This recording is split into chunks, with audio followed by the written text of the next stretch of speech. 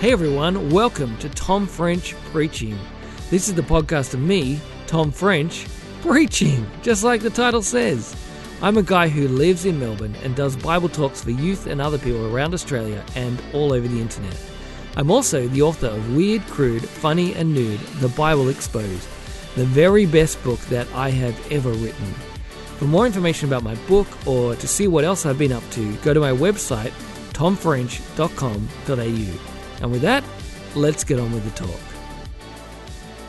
I don't know if you've been in situations where you have misread it completely and found yourself doing something or in a situation which you're like, if I understood what was going on, I would not be here. I would not be doing this. I feel like this kind of thing happens to me semi-regularly.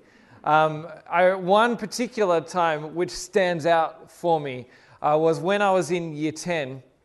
I got invited to go to a formal, and it was pretty exciting because it wasn't my formal. Like, I went to my school formal and I didn't invite anyone to go with me. People spent the whole time being like, who are you going to take, Tom? And I was like, I'm going to take a book. And they're like, ha ha ha. And then I went to the library and borrowed a book and took the book to my formal just because I thought it was funny. And then I started reading it at the formal, and it was quite a good book. So that was good. But anyway, so I did not take anyone to my formal, but I got invited to a formal, and I got invited to a formal at a girls' school. So I was like, whoa, a girls' school, hey. And the person who invited me, she was someone who I knew from church, and there was this group of friends that I hung out with. There was like 4 of us. It was me and this other guy, and then this other girl. That was 4. And we would hang out together. So she invited me like months before the formal, and then she fell in love with my best friend, who we also hang out with. And then the other girl from our group, we were going to the formal together, but my best friend, he was not going. So we went to the formal. The other girl from our group, she'd invited the guy that she had liked for years. And so there was this new 4 of us, this new quadro. What's the trio? What's the quartet? We were a new quartet. Yeah, well, we were very musical people. So we were the quartet, this new quartet, me, the girl, and the other girl, and the guy that she liked. We were there at the formal. And then we went to the formal, and we sat down, and then at the table, the girl I was there with, she kept leaving with the other girl, and they would head off to the bathroom all the time to talk about the guys that they liked. And then the other girl would come back, and my date would disappear, and then she'd go and get on the phone and try and call my best friend to talk to him because she really wanted him to be at the formal and not me. So the whole time I was just like, oh, you're here and you're not, you're here and you're not. And then it was just mostly me making awkward conversation with the other guy who I didn't know that well. Anyway, so that was the formal. And then we left the formal, went to the after party. After parties, if you may have heard of them, everyone was drunk. Not my friends, but pretty much everyone. There were lots of people from my primary school there. They were all drunk. I didn't get drunk. I did eat some yogurt, I think. Or I had a conversation about yogurt. I can't quite remember. It was a long time ago. But yogurt was involved. And then we left the after party. We went back to the house of the girl that I went with. And then she went to bed quite quickly. And I stayed up sitting on the couch. I was talking to my other friends, this guy and the girl that, those two who went together. And during the night, we were chatting. And what I didn't notice is that they were getting closer and closer to each other on the couch the whole night. We were just sitting there in the dark. I did not know. I just thought we were just 3 people having a chat. And they would get closer and closer, and we're just having a good time. And then about 5 a.m., I stand up and be like, all right, I'm just going to go and check if it's getting light yet. Because that would be interesting, wouldn't it, if the sun came up? So I stood and I went out. And I looked and I'm like, oh, it's getting light, it's grey. And so I came back and I sat down in my chair and I'm like, it's getting light. And I heard nothing. And then I heard, I'm like, oh, I'm here for their first kiss. This is not where I want to be. I've completely misread this situation. If I had known that they were going to be having their first kiss, I would not be in the room. I would have gone and found my bed, wherever that is, and I would have slept in it, and I would not have been here for this most romantic of moments. Because it's not romantic if your weird friend is sitting there while you guys are having your first kiss. And then they stopped kissing, And then the guy's like, oh, well, I'm going to go to the bathroom. And he heads off. And then the girl was like, well, that took years to happen. And then goes to sleep. And then he comes back and sits down and chats to me for another few hours till the sun does properly come up, as if nothing happened. It was so awkward. It was the worst. If I totally misread that situation, I did not think that any kissing was going to happen that night because I was the guy that took a book to my formal. What we see in this passage is that we see some people who completely misread the situation. And it doesn't involve kissing, but it does involve people who should definitely know better. They should definitely know how to read the room. Now, what's going on here is that Jesus is talking to his disciples, but just before the passage that we had read, Jesus tells his disciples what is about to happen to him. So if you look just a little bit further up in your Bible, Jesus says this from verse 33. He says, we are going to Jerusalem, and the Son of Man will be delivered over to the chief priests and the teachers of the law. They will condemn him to death, and they'll hand him over to the Gentiles, who will mock him and spit on him and flog him and kill him. 3 days later, he will rise. So Jesus has told the disciples what's about to happen, that they're heading to Jerusalem, and very clearly he has told them that he is going to be killed. And so you would think that the disciples would then, they would think, oh man, this is tough. This is a big deal. And James and John speak up and talk to Jesus, and they say this, Teacher, we want you to do for us whatever we ask. And Jesus says, what do you want me to do for you? Now, this is a very smart thing that Jesus does. Because if someone comes and says to you, can you do me a favor?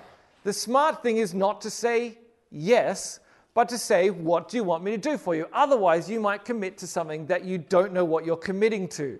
I remembered this just the other day. I was at the shops, and there was a man sitting on a bench, and he looked a little bit under the weather. He said, excuse me. I think he'd been to an after party. He said, can you do me a favor? And I was like, I remember what Jesus said in the Bible. I was like, what do you want me to do for you? And he said, buy me a 6-pack of VB. And I was like, I'm glad I didn't commit to that because I have done responsible service of alcohol training, and I know that if I buy you a VB and you've had too much to drink, then I could be fined upward of $2,000. So I said, no, I cannot do that. And I saved the man from extra drunkenness, and I left feeling like a very good person. Now, you can remember that. That's an important tip for your life. Don't commit to something before you know what it is. It's very important. Jesus knows. He doesn't fall into the trap. And so then the disciples, James and John, tell them what they want. Now, you would think after Jesus had just said that he is about to go to Jerusalem and die, that they would, Jesus, can you do for us whatever we ask? And they'll be like, let us look after you. Let us care for you. Let us find out how we can help you in this hour of your need. Because this must be tough. You are going to die, Jesus. How can we be good supports to you? But they don't say that. They say, let one of us sit at your right and the other at your left in your glory. They have completely misread the situation. All they have heard is that they're off to Jerusalem, and their minds have gone, oh, we're going to Jerusalem with the Messiah. He's going to become king. We would like some thrones with the king. They're not thinking about Jesus dying. They're just thinking about themselves, their own greatness. They want to be the best. They want to be the people in charge. They want power. And they're like, Jesus is our ticket to power. And so they ask Jesus if they can sit on some thrones with him. Lucky he didn't fall into their trap. And he says, you don't know what you are asking. Can you drink the cup I drink or be baptized with the baptism I am baptized with? We can, they answered. And there they just fell into their own trap because they have no idea what Jesus is talking about. He's like, can you drink the cup or be baptized? They're like, yeah, for sure. They don't know what he's talking about. They have no idea. They've clicked yes on the terms and conditions without reading them, which I'm sure is going to come back to bite me one day. I always do it, but one day someone's going to knock on my door and say, Tom, we're here to collect you for medical experiments. I'd be like, what? And it's like, when you downloaded that app, you agreed to get your head transplanted onto an ape. And I was like, what? I just wanted to click little bubbles and get 2048. That's what I wanted. I was like, well, no, medical experiments for you, Tom. Anyway, I'm getting distracted here. But what Jesus has said to them with the cup and the baptism, He's not talking about just, a general having a drink or a general baptism. He's referring to the cup of God's wrath that is coming for him. He talks about that in the Garden of Gethsemane. He says, take this cup from me. He's talking about God's wrath is about to be poured out on him at the cross. And baptism, we don't know exactly what it is, but it's probably the baptism into death. Paul talks in Romans about how baptism is a symbol for death. And Jesus is saying, I am going to be destroyed by God. I am going to die. Can you do that too? And they're like, yeah, for sure. Because they don't know what they're agreeing to. But then he goes on to say, you will drink the cup I drink and be baptized with the baptism I am baptized with. But to sit at my right or my left is not for me to grant. These places belong to those for whom they have been prepared. Jesus is saying, you guys are going to do what I do. And they're not going to get thrones. They're not going to take those places that they want. But they are going to, face death. James goes on to become the first apostle to be martyred. John, if church tradition is correct, was boiled alive because of his commitment to Jesus and then exiled to an island by himself. These guys are going to do what they've been called to, but they don't get thrones, but they do get to follow in the steps of Jesus. And then the passage goes on to say this. When the 10 heard about this, they became indignant with James and John. Now, you would hope that they were upset with James and John for being so insensitive and misreading the situation, but I suspect the reason why the other disciples were upset were because they didn't get to think of it first. They're like, why did James and John, sneak in front of us and try and steal those thrones? We wanted those thrones. It should be a democratic process, or we get it voting like, reality TV, but there's no way, that they should get it and we shouldn't get it. These guys are upset, and so Jesus decides that he's got to give them some more instruction. He says, those who are regarded as rulers of the Gentiles lord it over them, and their high officials exercise control over them. Not so with you. Instead, whoever wants to become great among you must be your servant, and whoever wants to be first must be a slave of all. For even the Son of Man did not come to be served, but to serve, and to give his life as a ransom for many. Jesus is telling us here what true greatness is. True greatness is not sitting on a throne and ruling over people. True greatness is not getting to be the prime minister or the president or the CEO of a corporation. True greatness in God's kingdom is becoming a servant. It's becoming a slave. True greatness is found in serving other people, because when you do that, you are doing what Jesus has done for you. Because the Son of Man did not come to be served, but to serve and to give his life as a ransom for many. If you want to know what true greatness is like, you look at Jesus. You look at Jesus the King, who did get enthroned, but his enthronement was on a cross. A king who did get a crown, but his crown was a crown of thorns. That is true greatness, when the greatest of the universe becomes the slave and gives his life as a ransom for all. His life for ours, his death so that we don't need to die, him getting punished so that we are not punished. That is true greatness. That the greatest of all would give his life for us who do not deserve it. And so if you want to be great, then you follow in those footsteps of Jesus.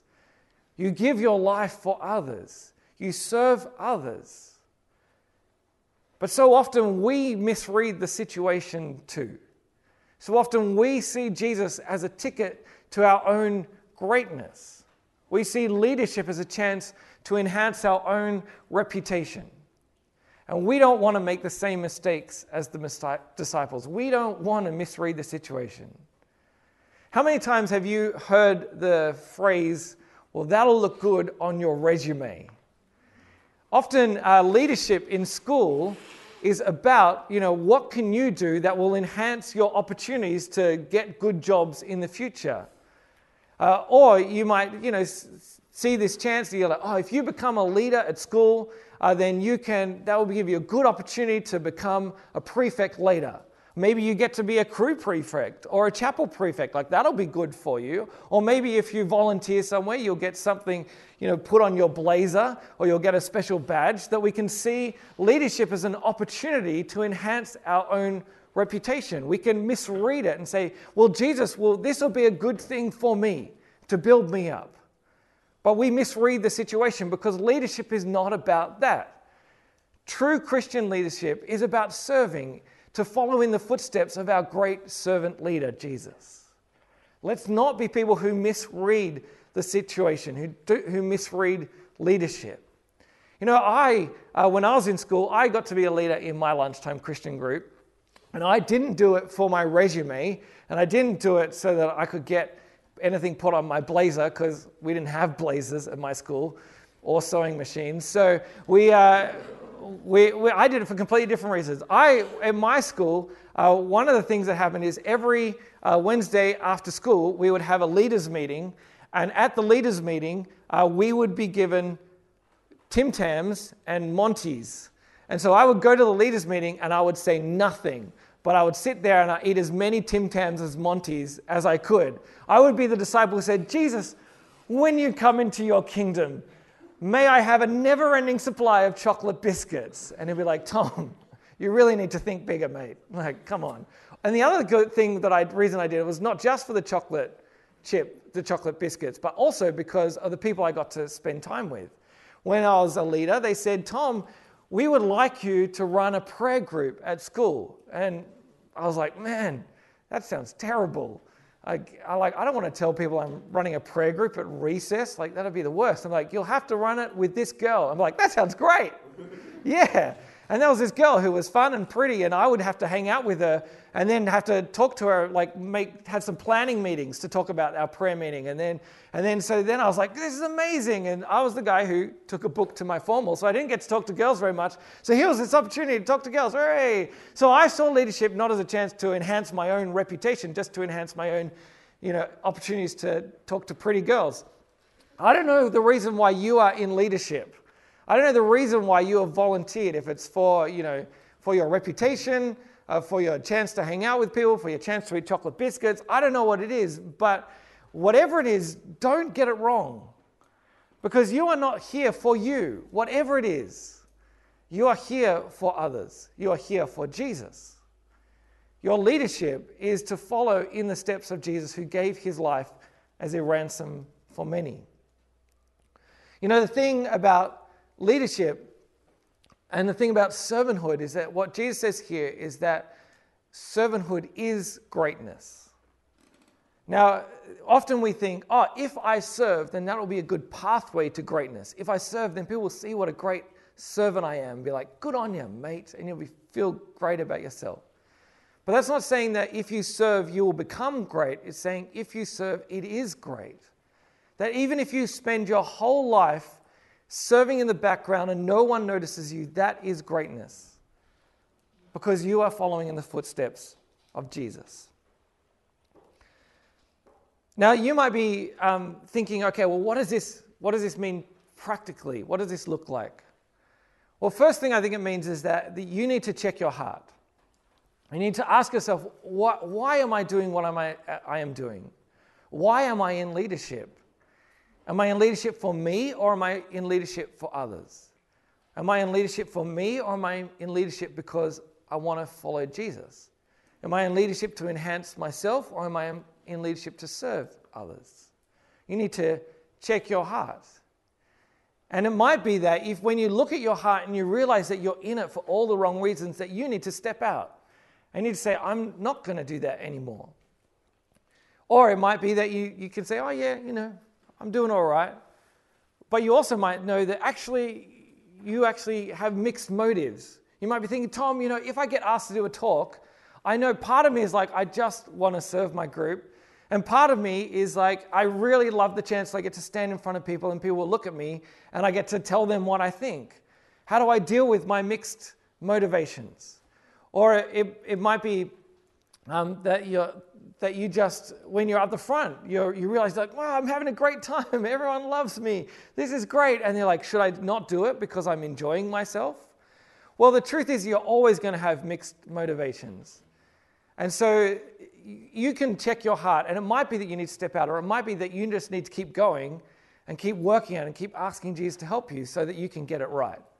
Because you're not always going to get things right the first time you do something. Like when you were learning to walk, the first thing you probably did is you kind of stood up and then you took one step, maybe two, and then you fell over.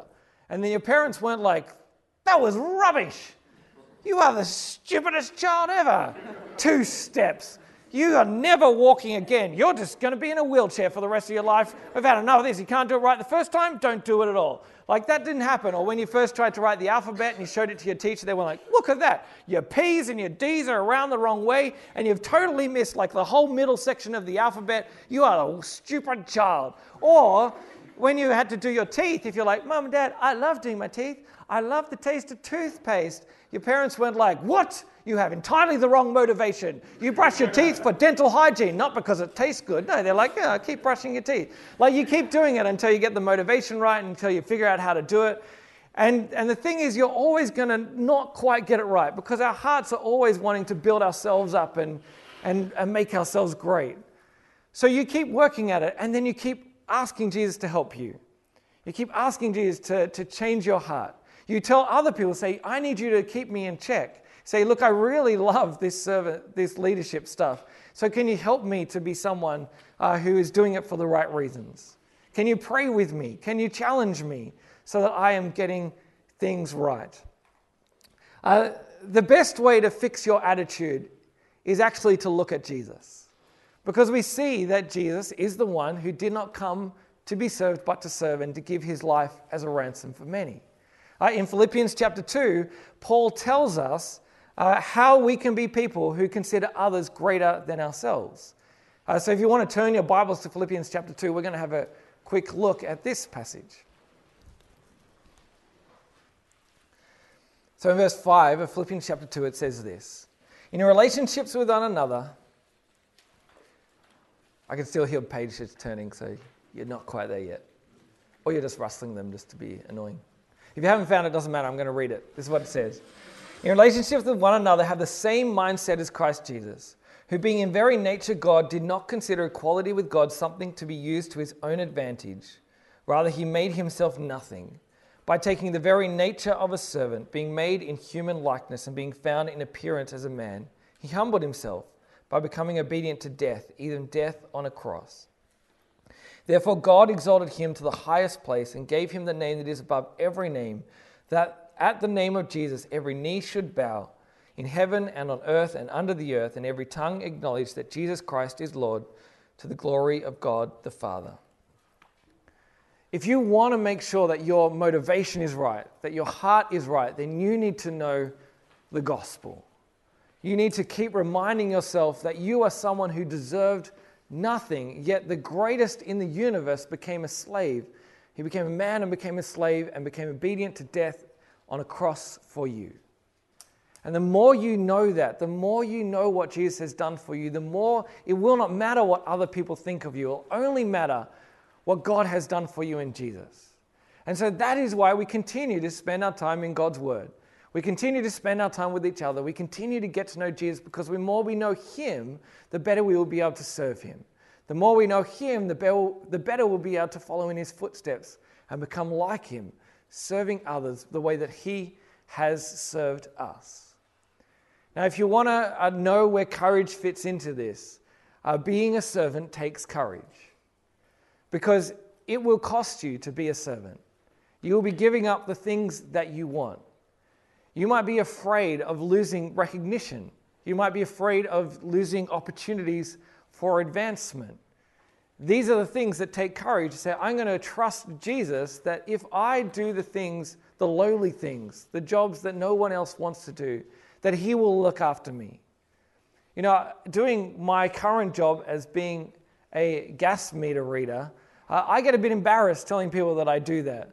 Because it's not the most prestigious job. I walk around the streets wearing high-vis, and the only skills I need are to have feet that work and eyes that can read the numbers 0 to 9, and then I put it in on a little machine. I want to be able to tell people, like, I do this amazing job, I lead thousands of young people to Jesus, or I'm a really important person, but really it's like I just hang out in strangers' yards. And it's embarrassing for me to say that. And I'm not doing it because I'm some great servant. I'm doing it because I don't want to starve. But as you choose to do the jobs that are the lowly jobs, it will cost you. And you might be embarrassed to talk about it, embarrassed to take those positions. But I promise you, as you do it, you will discover more about who Jesus is in the lowly jobs than you will when you're doing the impressive jobs. So before we finish, let's do some really practical tips about what this might mean to be servant leaders in your crew groups. When you're a leader back at school, what does it look like? Okay, the first tip is, 1, if your heart is wrong, you may need to quit leadership. As we said before, if your heart is in the right place, you might need to step down. Now, that doesn't mean that you step down and then you're like, well, I'm off to play basketball every lunchtime. But you step down and you become the most committed person at your crew group. That you step down and say, my heart is in the right place, so I will just be here every week and I will set up the chairs every week because that is how I will serve. I'm not doing it for the recognition. I'm just doing it to serve my school and to serve Jesus. And you do that and you do that and you do that. And then when your heart might be right, then maybe you volunteer again. If your heart is wrong, maybe you need to quit. The second tip is volunteer what needs to be done, not what you want to do. When the leader says, hey, who wants to do this? There's often this silence. I don't know what it is in your group. It might be that no one wants to run games. Or it might be that no one wants to run the Year 7 discussion group. Or no one wants to bring lollies next week. You know where that gap is. That you can be the person who says, yeah, I'll do that. Because if no one else wants to do it, then someone needs to do it, and you can be the one who does it. You don't have to hold out for the job that everyone wants. I don't know what that job is in your group. I don't know what you want. But you just say, I will volunteer for what needs to be done, not what I want to do. The third one is submit to your leader, whoever you are. When you're a leader at school, then you're going to have leaders who are your age, or sometimes you'll have leaders who are younger than you. And one of the things about being a servant is say, it doesn't matter who it is who is over me. I will submit to them and I will enthusiastically join in with what they ask me to do because I am a servant. That'll mean that when your little brother or sister who is also in leadership is running a game, that you just get in there and I'm going to join in this game because that is what I do as a servant. That you submit to whoever it is above you because it's not about you, it's about following Jesus. The next one is, if you see something that needs to be done, do it. There are plenty of things around the place that need to be done, and people don't see them, but you can keep your eyes out and you can do it. I'll tell you one thing that I've noticed at crew groups that often needs to be done, and that is picking up rubbish and cleaning up at the end of lunchtime. Because if you're at a lunchtime group, then everyone's eating lunch, and then everyone is dropping lunch on the ground and leaving their rubbish, and everyone gets up and leaves, and then there's a whole bunch of mess for the teacher to pick up at the end. So you can be the person who's like, well, I'm going to hang around at the end, I'm going to pick up the rubbish, I'm going to get that meat pie that's squashed into the carpet, I'm going to clean it up off the carpet, and I'm going to put it in the bin because that is how I'm going to serve. Keep your eyes out for the things that need to be done that no one else is noticing. And the last one is ask what needs to be done. I am not someone who is very observant. I think it's great to serve, but I look around like, oh, everything looks fine to me. And so one of the things I've had to learn to do is to say, what can I do to help? Because I'm not smart enough to figure it out for myself. And so I can say, what can I do to help? And then other people who know better than me, they can tell me what to do. And then when someone says, can you do this? You say yes. Whatever it is, whether you want to do it or not, you do it, unless you can't do it. Like if they're like, get that thing off the high shelf, you're like, look, I'm 3'6", I can't do that. But if you can do it, you do it. And then that's what you do as an individual. And lastly, what can your group do? How can your groups be servants of the school? Because it's not just you who are there to be a servant, but your lunchtime group is there to be a servant of your school. How can you serve the school? Maybe you can be like, look, we're going to just spend time picking up rubbish around the playground. Maybe your school has a working bee on one Saturday a term, and you can say, oh, we're going to come to the school as the crew group, and we're going to serve our school. Maybe you could approach the school principal and say, what needs to be done around here? Or the school caretaker and say, what can we do to help? I promise you, as you are people who serve the school, people will see the work of Jesus in you. They may not recognize you as great people. It will take courage because people will tease you because you're the people who go around and help the school when you could be spending your time doing something more interesting. But as you do that, you'll be following in the footsteps of Jesus, who is the servant. Following Jesus means following in the steps of our great servant leader, the one who came and gave his life for us. If we follow in his footsteps, then it will cost us. It might even cost us our lives. And everything before that is a lesser price than Jesus paid for us. And so we serve. We serve not because it will make us look good, but we serve because it makes him look good. We serve not because it will enhance our reputations, but because we have been given everything we need in Jesus. We don't need to enhance our reputations anymore. We can follow him who served us when he gave his life at the cross. How about I pray for us? Father God, we thank you for your son Jesus. We pray that you'll be helping us to follow in his footsteps, to not misread the situation and see leadership as a chance to enhance our own reputation, but we will see leadership as a chance to serve. I pray that we will know Jesus better, we will know the gospel better, and the gospel will transform us so we might be people who serve. Amen. Well, that was the talk, and I hope it was helpful for you. If you want more talks, or to read my blog, or order my book, or even to book me to speak, remember to go to tomfrench.com.au. It's my home on the internet. You can also find me on Facebook at facebook.com/TWFrench, or on Insta at TWFrench. And don't forget to give this podcast a rating and review wherever you get your podcast so that other people might be able to discover it too. Till next time, have a good one.